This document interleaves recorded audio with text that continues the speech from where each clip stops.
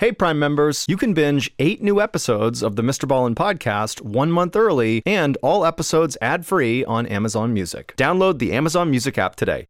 In 1979, at a hospital in Alabama, a neurologist hustled down the hallway and turned left into a particular room. Inside was a female patient who was lying on her back on a bed with her legs propped up on pillows. Before she could ask the doctor what was going on, he just said, "Show me your hands." Puzzled, the woman did as she was told, and the neurologist lifted them up to look at them closely, and at some point, he saw it. And when he did, without saying anything, he just dropped her hands, turned around, and rushed right back out into the hall. But before we get into that story, if you're a fan of the strange, dark, and mysterious delivered in story format, then you've come to the right podcast because that's all we do, and we upload twice a week, once on Monday and once on Thursday. So, if that's of interest to you, please replace the Amazon Music follow button's Sleepy Time tea with a tall cup of Black Label coffee from Devil Mountain Coffee Company. Okay, let's get into today's story.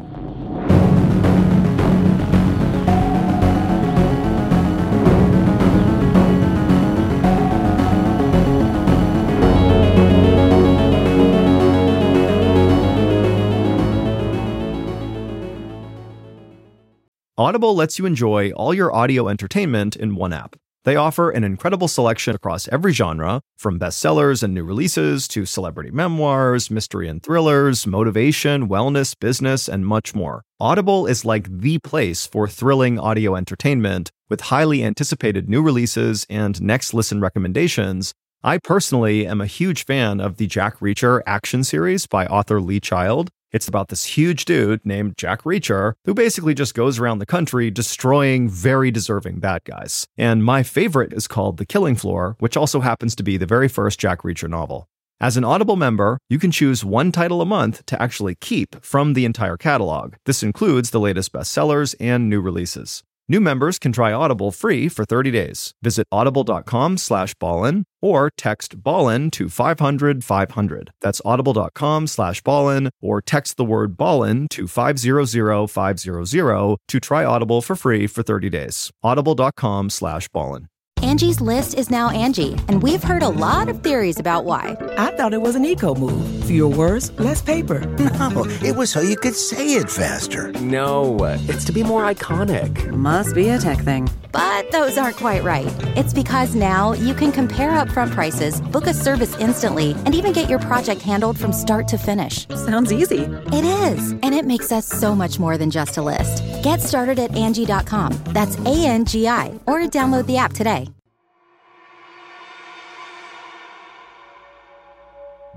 On an early evening in December of 1982, in the small town of Keene, New Hampshire, 35-year-old John Homan opened the door to Friendly's restaurant. At the welcoming sound of the bell over the door that announced his presence, the waitress, standing behind the service counter opposite him, smiled. Because John, with his flannel shirt, wide grin, bald head, and thick mustache, was one of this restaurant's most frequent customers, sometimes stopping by for 2 meals in a single day. But she also knew that the food at this Friendly's, which was basic American plus really good ice cream, was not the main attraction for John. As John had once explained to her, it was the location of this particular Friendly's that was perfect. The cheerful brick and white building with its bright red logo was exactly halfway between the office where John's wife Robbie had worked and the office where John worked as a machinist, making small metal parts for a company called Findings Incorporated. The couple had first discovered this restaurant 2 years ago when they had moved from the sunny South to chilly New England. Ever since then, the little restaurant had become their favorite place to meet after work, where they could eat a leisurely dinner together. Afterward, they'd both hop in the only car they owned and make the 20-minute drive to their little home in Marlow, a town to the north that was even smaller than Keene.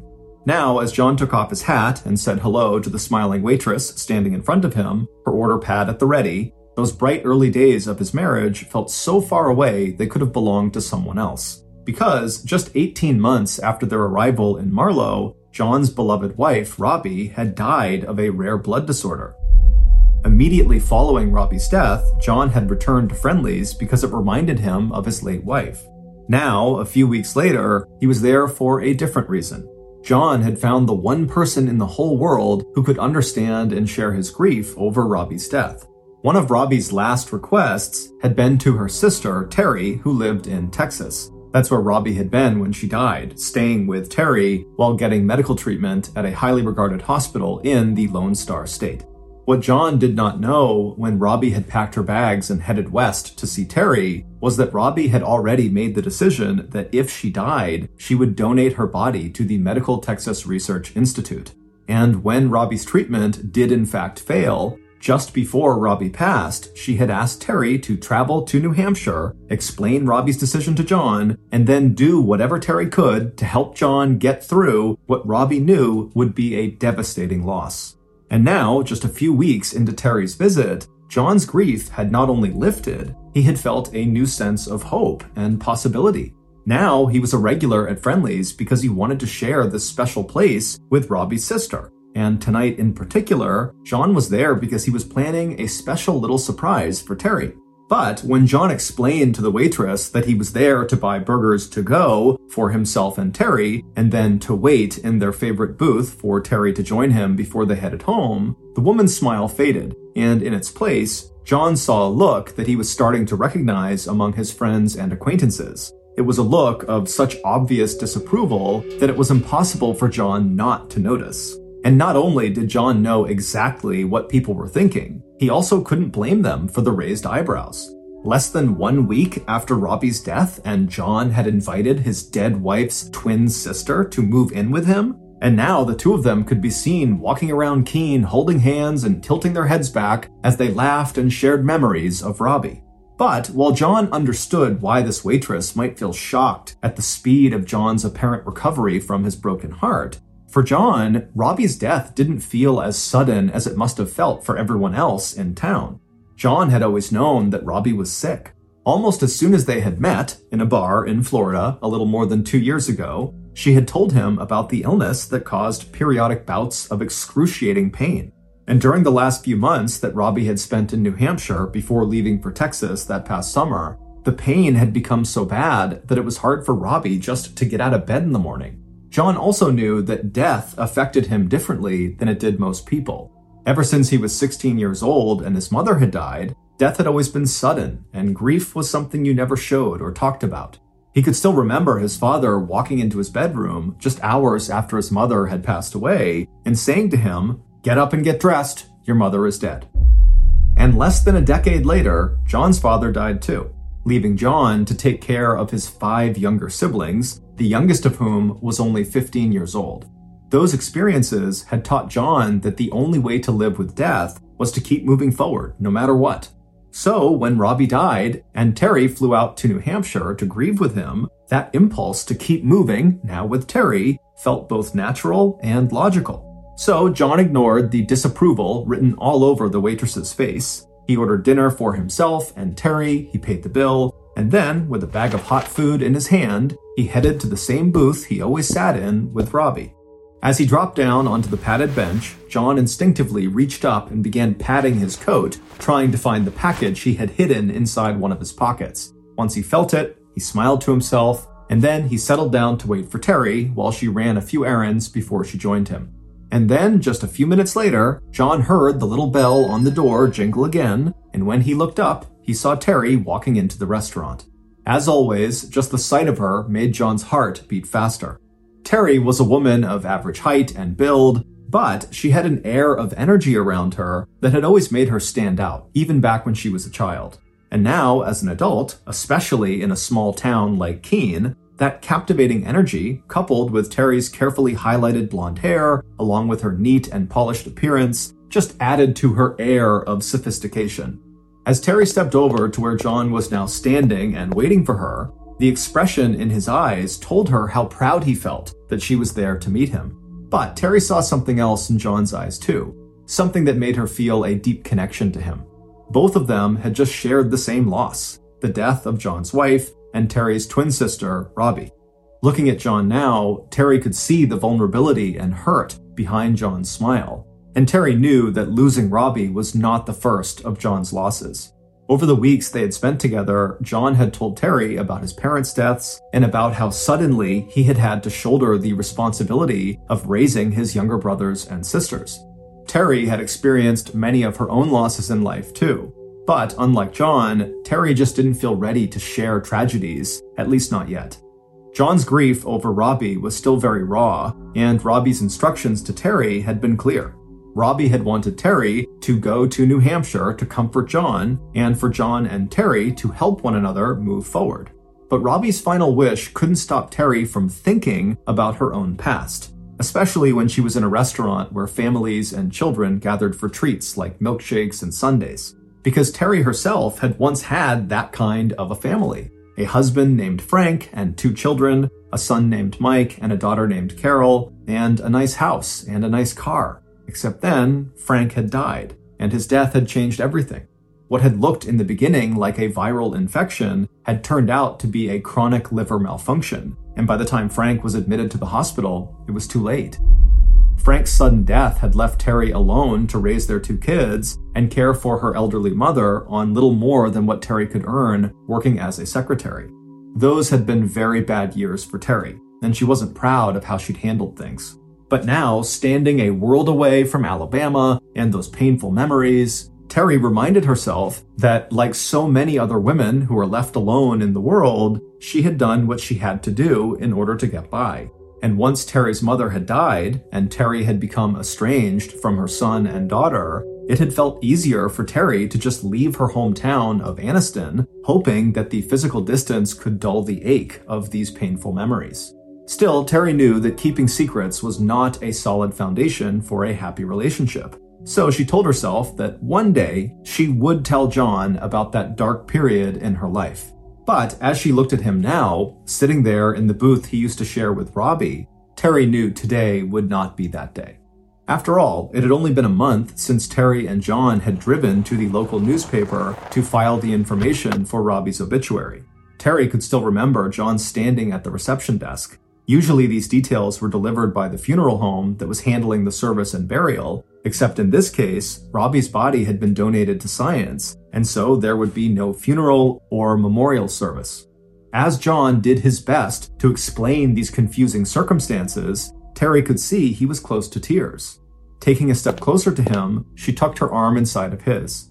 John's love for Robbie was one of the things that Terry liked most about John, and it was also one of the things that had convinced Terry that she wanted to stay in Marlow with John. After approving the final draft of Robbie's obituary, John and Terry had spent the rest of that day visiting Robbie's favorite places in Marlow, where she had lived, and in Keene, where she and John had both worked. For Terry, it had been thrilling to experience in person all of these different things that Robbie had written about in her letters to Terry. But not everyone Terry saw that day seemed happy about meeting her. In the late afternoon, when Terry had walked into the company in Keene, where Robbie had worked as a customer service representative, Terry's appearance was greeted with shock. In her letters to Terry, Robbie had said how much she enjoyed working at Central Screw, a manufacturing company that produced screws for other companies like car makers Ford and Chrysler. So Terry had been very excited to meet this group of other women, mostly secretaries, who had probably talked with Robbie every day. But when Robbie's old colleagues looked up from their typewriters and saw Terry standing there, looking so much like a woman whose death they had only just been informed about, they were more panic-stricken than welcoming. One of them even started crying. Terry pretended not to notice how obviously uncomfortable it was for people to see her there. Instead, she just turned to John and, with a smile on her face, told him she was ready to leave. But the truth was, Terry understood why the women were upset. As children and teenagers, Terry and Robbie had looked even more alike. But even now, as adults, despite the fact that Terry was much thinner than Robbie had been, and their hair was no longer the same color, Terry knew the similarities could be startling. Especially to people who didn't know Terry well enough to see the differences between the sisters in terms of their temperament and habits and personality. Luckily for Terry, John had come to know those differences, and Terry's physical resemblance to her sister no longer surprised him or made him feel uneasy. But even though John had adopted the same habit of gift-giving with Terry that he had first established with Robbie, there was never any doubt that, to him, the sisters were very different people who liked different things. And sure enough, before Terry had even reached the booth where John was now standing, he was already pulling a small brown bag out of his pocket. At the same time, he picked the bag of burgers up off the table behind him and waved to the waitress to let her know that he and Terry would be leaving. As Terry opened the bag that John had handed her, she smiled. If there was one thing that Terry loved to do, it was read romantic suspense novels. As she looked down at the man and woman pictured on the cover, Terry understood that John was giving her two gifts, not just the book, but a chance to take her dinner home with her right now so she could settle into her favorite chair in front of the fire in their small living room and start reading. As the couple stepped out of the restaurant into the snowy winter evening, John wrapped an arm around Terry's waist and headed across the parking lot to John's white Ford pickup truck. A minute later, the two of them drove north through the small city of Keene to John's one-bedroom cabin in Marlow. To Terry, it didn't matter that John's cabin, which overlooked a small pond, was so remote, and that they had no phone and very little in the way of furniture. Because when John and Terry got settled into their chairs in front of their wood-burning stove, it felt to both of them that they had absolutely everything they could ever want. But even though both John and Terry knew that not everyone approved of their relationship, they had no idea that the local rumor mill was about to kick into high gear. To some residents of Marlow, it just seemed creepy that no sooner had John Homan lost his wife that he was living with her twin sister. But to Robbie's former co-workers at Central Screw, the gossip about John and Terry had an even sharper edge. Because, unknown to John, everything about his wife Robbie had always caused a lot of talk and speculation, and that included the circumstances of her sudden death. And while Robbie may have told her sister Terry that Robbie got along great with most of her co-workers, the truth was more complicated. While most of Robbie's male colleagues found her very charming and attractive, many of the women that Robbie worked with did not like her at all. To them, it seemed like Robbie used her good looks and charisma to manipulate men, just as her stories about her life and her past seemed exaggerated and mostly intended to impress other people. As a result, at least to the secretarial pool at Central Screw, anything having to do with Robbie was met with intense skepticism. So, when Terry had walked into their office on her first day in Keene, looking almost exactly like Robbie, wearing Robbie's favorite ski jacket and smiling just one day after they'd been told that Robbie died, red flags started waving in every direction. Robbie's former co-workers couldn't explain why, but some of the women became convinced that something was not quite right about Robbie's sister, Terry.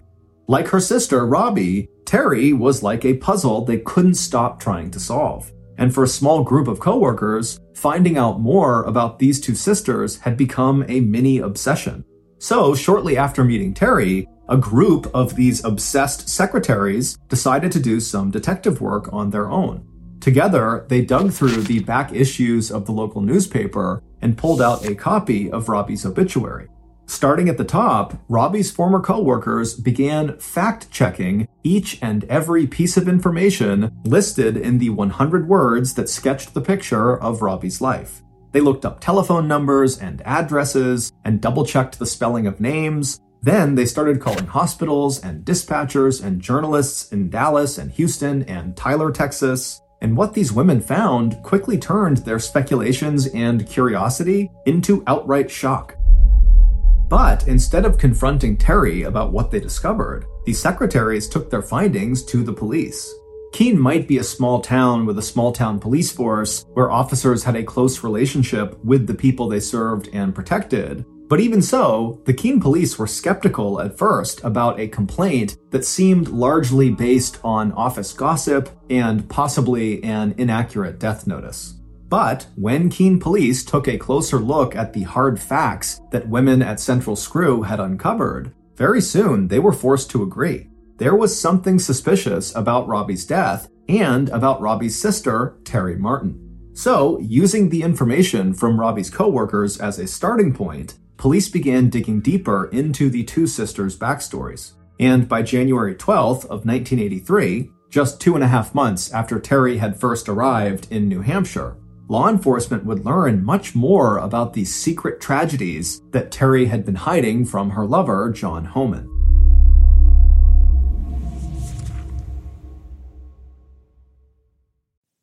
Okay, it's time to commit. 2024 is the year for prioritizing yourself. Begin your new smile journey with Byte, and you could start seeing results in just 2 to 3 weeks. Just order your at-home impression kit today for only $14.95 at Byte.com. Byte clear liners are doctor-directed and delivered to your door. Treatment costs thousands less than braces, plus they offer financing options, accept eligible insurance, and you could pay with your HSA, FSA. Get 80% off your impression kit when you use code WONDERY at Byte.com. That's BYTE.com. Start your confidence journey today with Byte.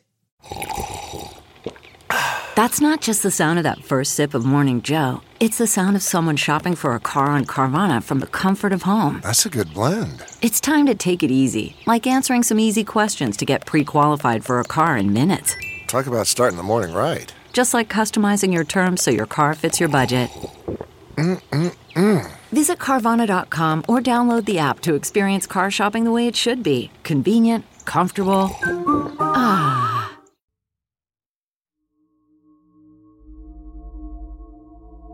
The investigation that started in the Keene Police Department first went all the way back to 1974. That was about 7 years before Terry met John, when Terry was living in the small town of Anniston, Alabama, with her husband Frank and their 2 kids.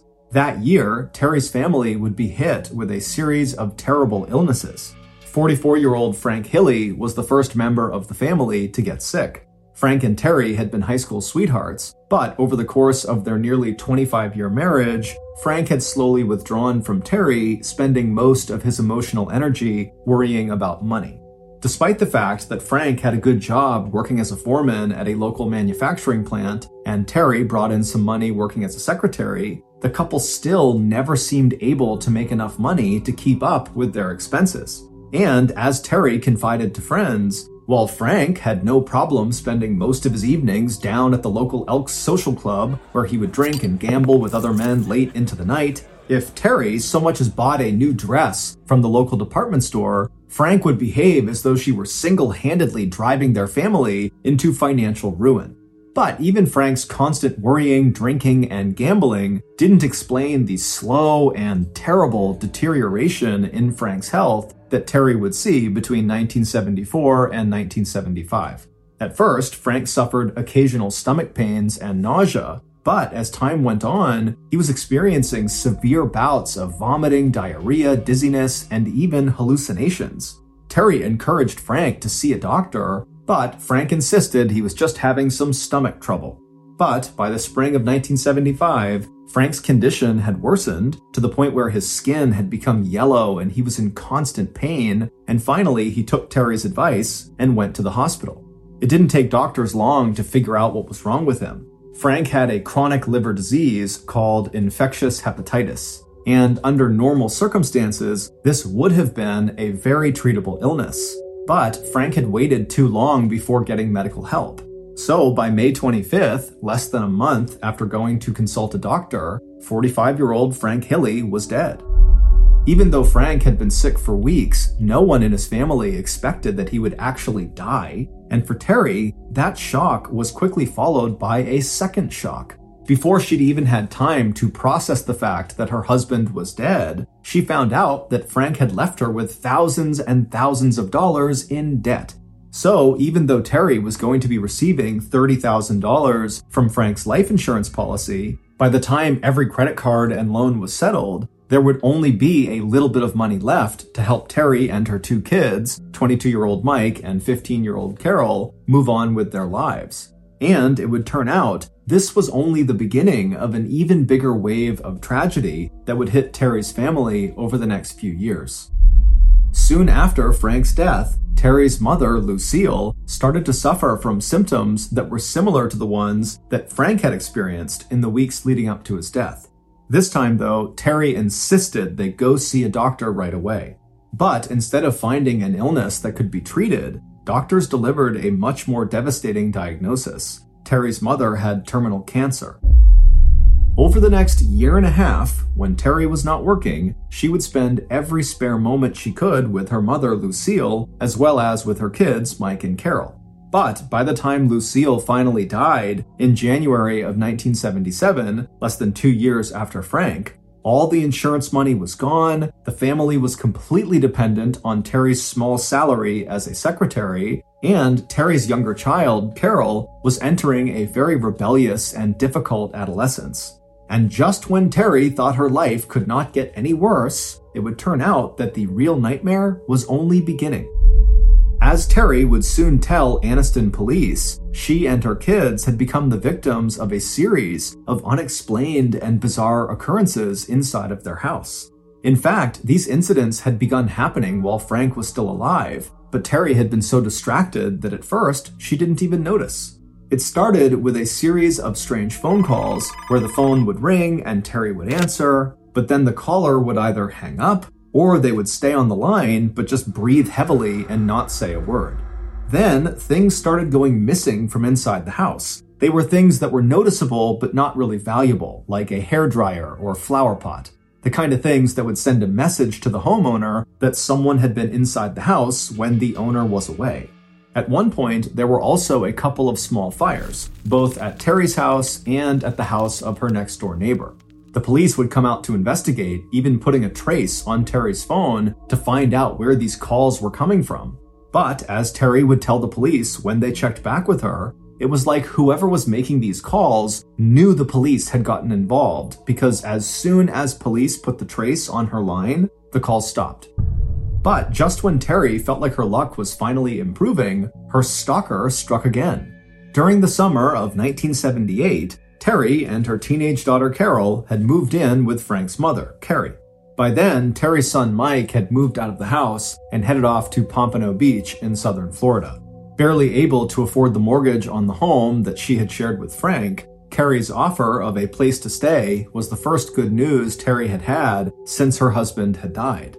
Until, that is, the telephone calls started again at Carrie's place. And Carrie and Terry both began to notice irregularities. An object here or there was missing, and there were nights when they'd come home to find the lights in the house had been turned on when they were very sure they'd turned them off. And there was more sickness. Before the end of that year, Terry's mother-in-law, Carrie, like Terry's own mother, Lucille, was diagnosed with cancer, and once again, Terry was called upon to look after a very sick relative. And then, a year after that, in April of 1979, something even worse happened. Terry's 19-year-old daughter, Carol, who had always been the picture of good health, also got sick. In the beginning, Carol herself waved off her bouts of illness as a series of bad reactions to something she had eaten or drank. But when these symptoms persisted, they reminded Terry so much of Frank's illness that she immediately dragged her daughter in to see a doctor. But Carol's doctor quickly determined that Carol was not suffering from hepatitis, the illness that killed her father. However, none of the tests or scans or examinations performed at the hospital could determine what was making Carol sick. So Terry took Carol to another hospital, and then another hospital, and then another hospital. But none of the doctors at any of these hospitals could figure out what was causing Carol's symptoms. And those symptoms just kept getting worse. Over the next 6 months, Terry would watch as her daughter's body began to deteriorate right before her eyes. Carol was in constant pain, she had lost so much weight that she looked like a skeleton, and then Carol started losing the feeling in her hands and feet. By September of 1979, Carol could barely use her hands at all, and she was practically paralyzed below the knees. And it seemed like whatever mysterious illness was working its way through Carol's body, it would likely kill her before the end of the year. On top of everything else, while Carrie was at home dying of cancer, Terry had been arrested. With the bills piling up and no money coming in, Terry had written some bad checks, and in early October, the police had put her in jail for 3 days. Meanwhile, Carol was alone in the hospital, unable to walk or dress herself, afraid that she was going to die, and nobody could even tell her what was wrong with her. Except that all that would change on the night of October 3rd, 1979. That's when one of Carol's doctors, a newly hired young neurologist, was sitting in his office puzzling over a list of Carol's symptoms and all the tests that had been run on her during the last 6 months, and as he turned the pages of her thick medical file on top of his polished mahogany desk, he suddenly went completely still. Short of an extremely rare neurological disease, there was one much more common thing that could be causing Carol's symptoms. And if this doctor's suspicion was correct, his next phone call would have to be to the Anniston Police Department. But before he made that call, he would need to examine Carol one more time. Walking out of his office in University Hospital in Birmingham, the neurologist quickly marched down the long hospital corridor and then turned left into Carol's room. A moment later, the neurologist was standing next to Carol's bed. When he asked Carol to hold her hands out for him to examine, she barely had the strength to lift her arms up off the bed. Very gently, the neurologist took Carol's hands and lifted them right up to his eyes so he could look at her fingernails. And immediately, the doctor found what he was looking for. Running across every single one of Carol's fingernails were what medical journals describe as Aldrich-Meese lines, which are horizontal bands of white discoloration. And these Aldrich-Meese lines provided proof positive that what was happening to Carol, and in all likelihood what had happened to her father, Frank, was neither accidental or natural.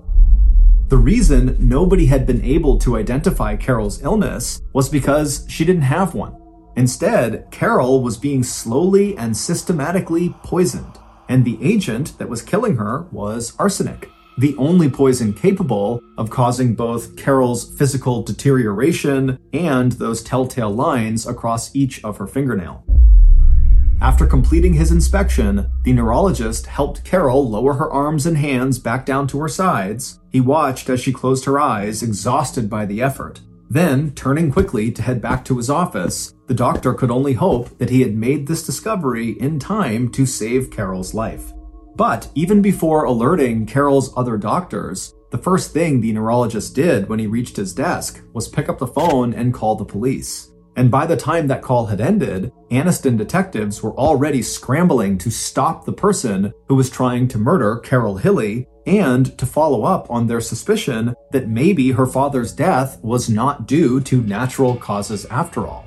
Days later, Frank Hilley's body would be exhumed and tested for arsenic poisoning. And by the end of that same month, the police had determined, beyond any doubt, that the same person who had tried to kill Carol had also succeeded in killing her father, Frank.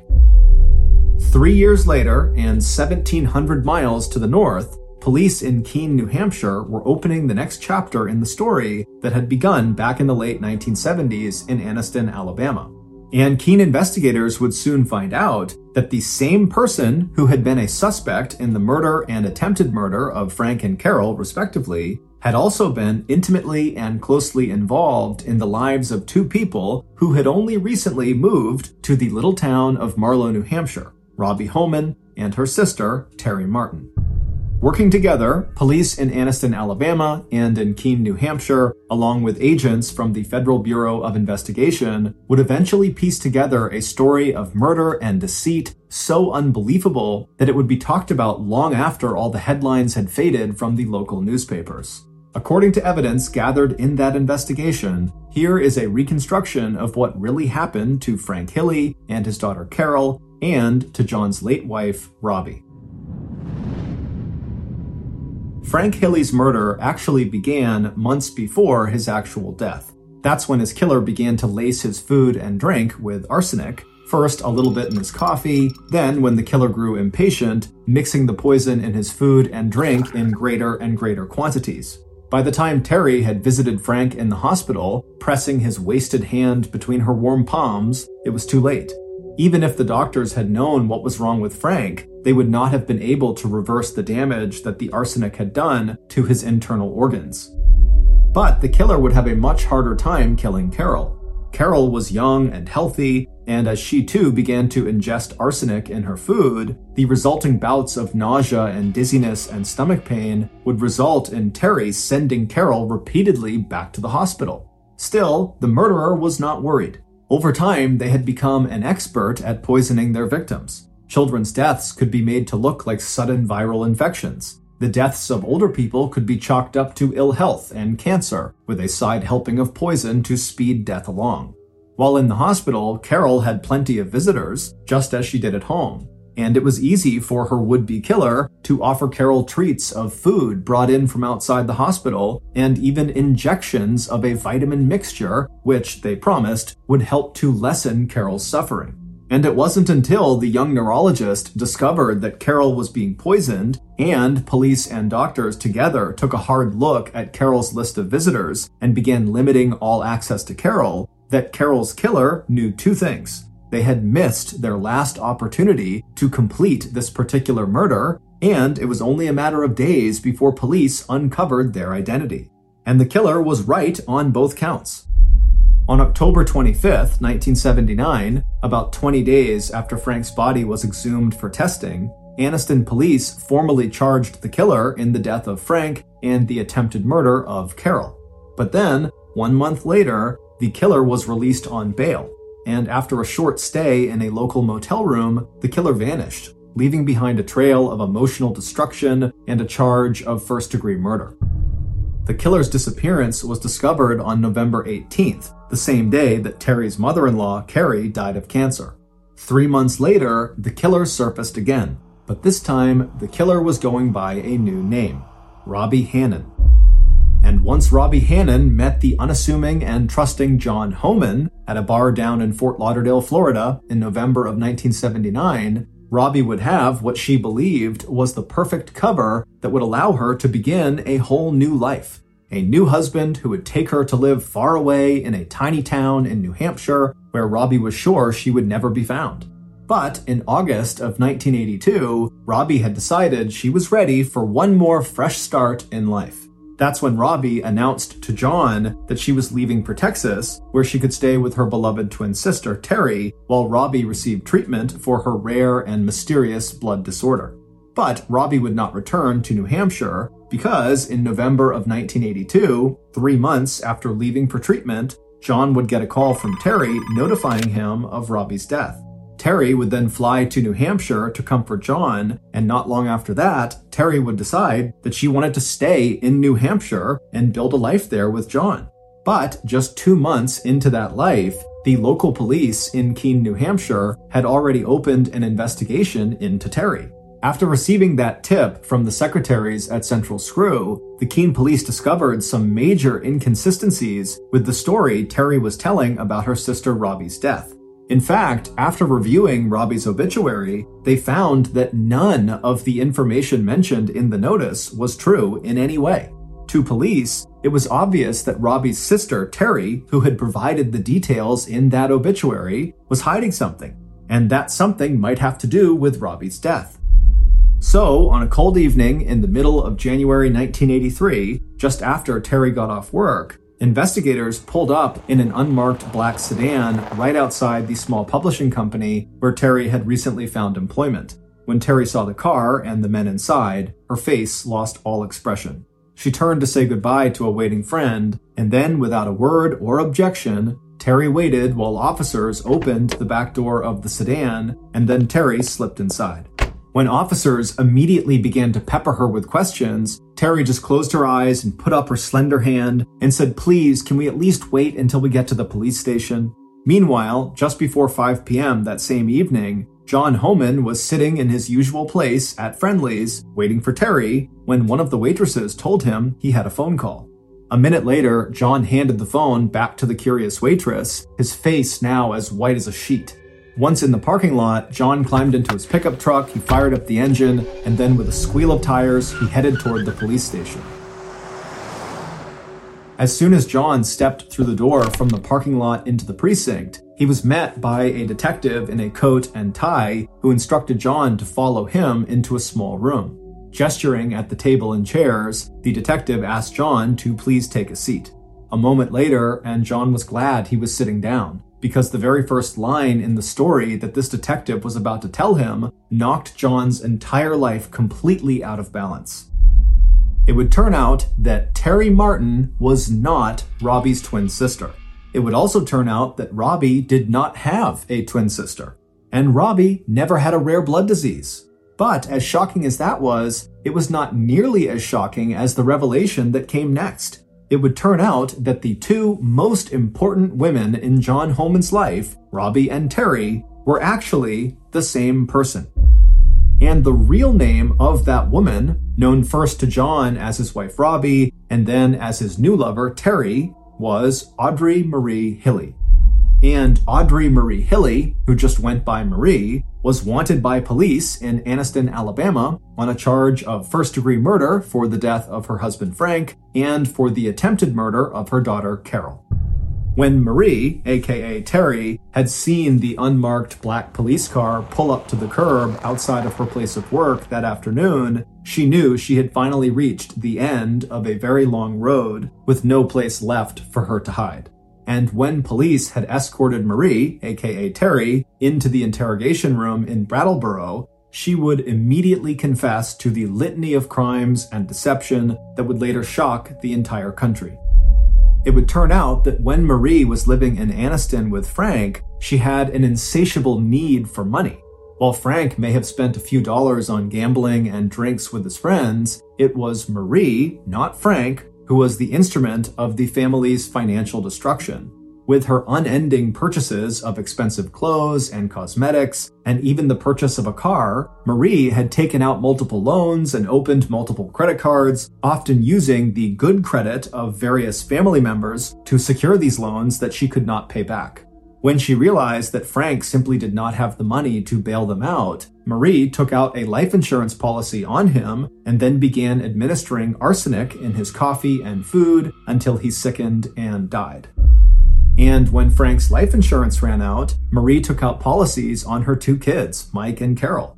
All the reports Marie made to family and friends about being the target of those mysterious and threatening phone calls and minor thefts were actually just aimed at trying to ensnare and control her children and convince Mike that she needed him close to protect her and Carol. But Mike had been dealing with his mother's deceptions his whole life, so he simply told Marie to take her story about the mysterious stalker to the police while he moved away to start his own life. With Mike gone, the threats to Marie's safety stopped, and the threats to Carol's safety began ramping up as Marie turned her fatal attention from her son to her 19-year-old daughter. Once Marie's campaign of poisoning Carol had resulted in Carol's hospitalization, it was easy for Marie to keep Carol from getting well by lacing the food that Marie brought to her with arsenic and by injecting Carol with arsenic in the form of those shots containing the so-called special mixture of vitamins.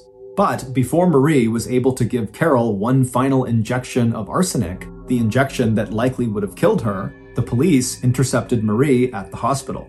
By that time, Marie's checks to cover Carol's life insurance policy had begun to bounce, and police were able to arrest Marie immediately for passing bad checks, a charge that would soon be followed by charges of murder and attempted murder. But by the time police had all the evidence they needed to convict her for murder, Marie was out on bail, and she felt the net closing around her, and so she slipped out of her motel room and skipped town. And for the next 3 years, Marie would escape capture by assuming a variety of false identities, including her star turns as Robbie Homan and Robbie's completely made-up sister, Terry Martin. And although Marie would only be charged in the death of Frank Hilley, investigators in Anniston were convinced that she had actually committed enough murders to qualify as a serial killer. After Marie fled from Anniston, Alabama, autopsies were performed on the bodies of Marie's mother, Lucille, and her mother-in-law, Carrie, and those autopsies revealed that both women showed signs of arsenic poisoning, and it may have been that arsenic poisoning that caused the cancer that ultimately killed them. On January 19, 1983, 1 week after her true identity had been revealed and she was taken into custody, authorities transported Marie back to Anniston, Alabama to face trial. And 5 months later, on June 8, 1983, despite her claim that she had never poisoned anyone, Marie was convicted of first-degree murder and sentenced to life in prison. But there would be one more final twist in the unbelievable story of Marie's life. Despite everything that her husband John would come to know about Marie, his devotion to her never wavered. When Marie was transported to Tutwiler Prison in Wetumpka, Alabama, John packed up his life in New Hampshire and moved into a hotel in Anniston so he could see her during the prison's weekly visiting hours. Within a few years of her incarceration, Marie's good behavior had earned her the privilege of unsupervised weekend furlough passes. And on Thursday, February 19th, 1987, John picked her up at the prison with the plan of spending an entire weekend together. 2 days later, on the morning of Sunday, February 21st, the day she was scheduled to go back to Tutwiler, Marie got dressed and told John that she was going to make a quick trip by herself to the nearby cemetery so she could visit the graves of her parents.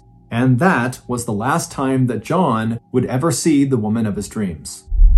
Instead of coming back to meet John as planned for breakfast, Marie had made one last attempt to start over.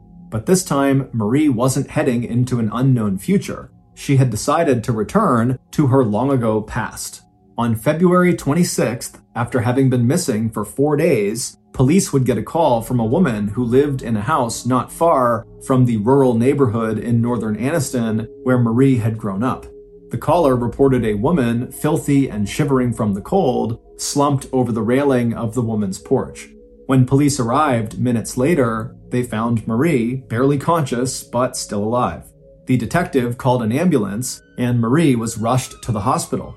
But it would be too late.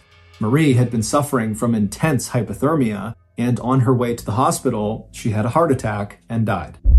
She was 53 years old.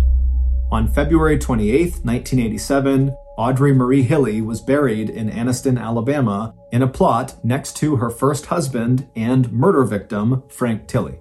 Her funeral was attended not only by John Homan, but by Mike and Carol Hilley, her 2 children that she had planned to kill.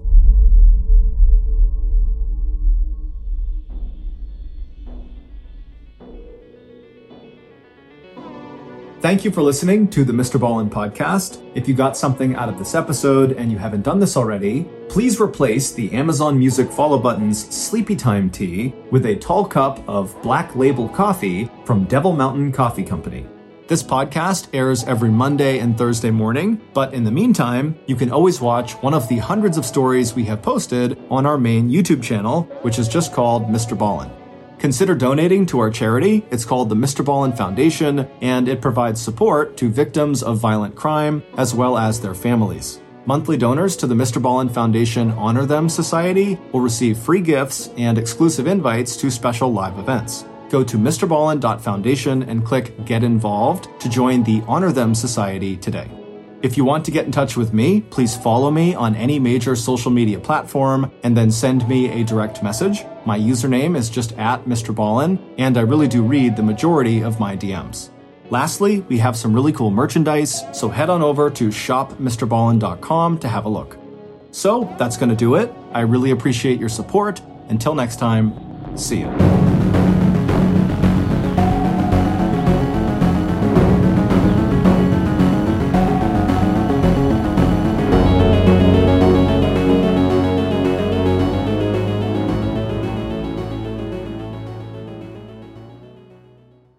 Hey, Prime members, you can binge 8 new episodes of the Mr. Ballin podcast 1 month early and all episodes ad-free on Amazon Music. Download the Amazon Music app today.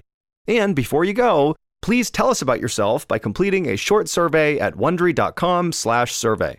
Hey, Mr. Ballin fans, here's some great news. You can now listen to all Ballin Studios shows ad-free on Amazon Music. That's right, you can listen to shows like Run Fool, Bedtime Stories, and Mr. Ballin's Medical Mysteries without any ads. What's more, you get access to the Mr. Ballin podcast, Strange, Dark, and Mysterious Stories, 1 month early and ad-free, and all this is included with your Prime membership. You also get access to other amazing shows like Morbid, 48 Hours, and 2020 ad-free too. You know what that means, uninterrupted listening, so no more cliffhangers. Immerse yourself in the world of true crime with Amazon Music with the most ad-free top podcasts. And it's all included in your Prime membership. To listen now, all you need to do is go to amazon.com/Ballin. That's amazon.com/Ballin, or download the free Amazon Music app. It's just that easy.